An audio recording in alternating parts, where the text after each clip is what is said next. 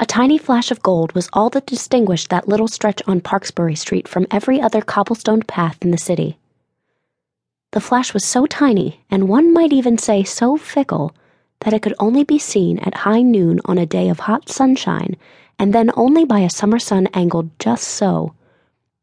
It is thus not hard to understand how so far north, in that place known for its heavy rainfall and dour skies, it went unnoticed for quite some time. It is impossible to say for how long, but in any case that is not important for our story.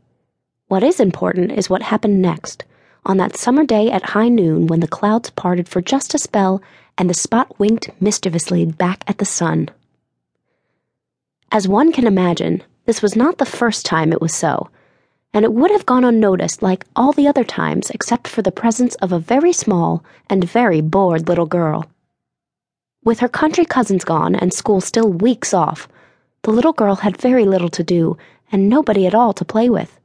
Now this was very important, for if the girl had not been alone, she would not have wandered over to Parksbury Street that day, and if she had not been sad at her companion's departure, no doubt she would not have hung her head just so.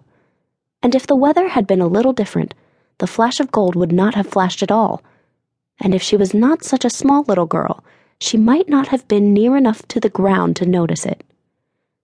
As it was, however, everything worked perfectly to bring the flash to her attention.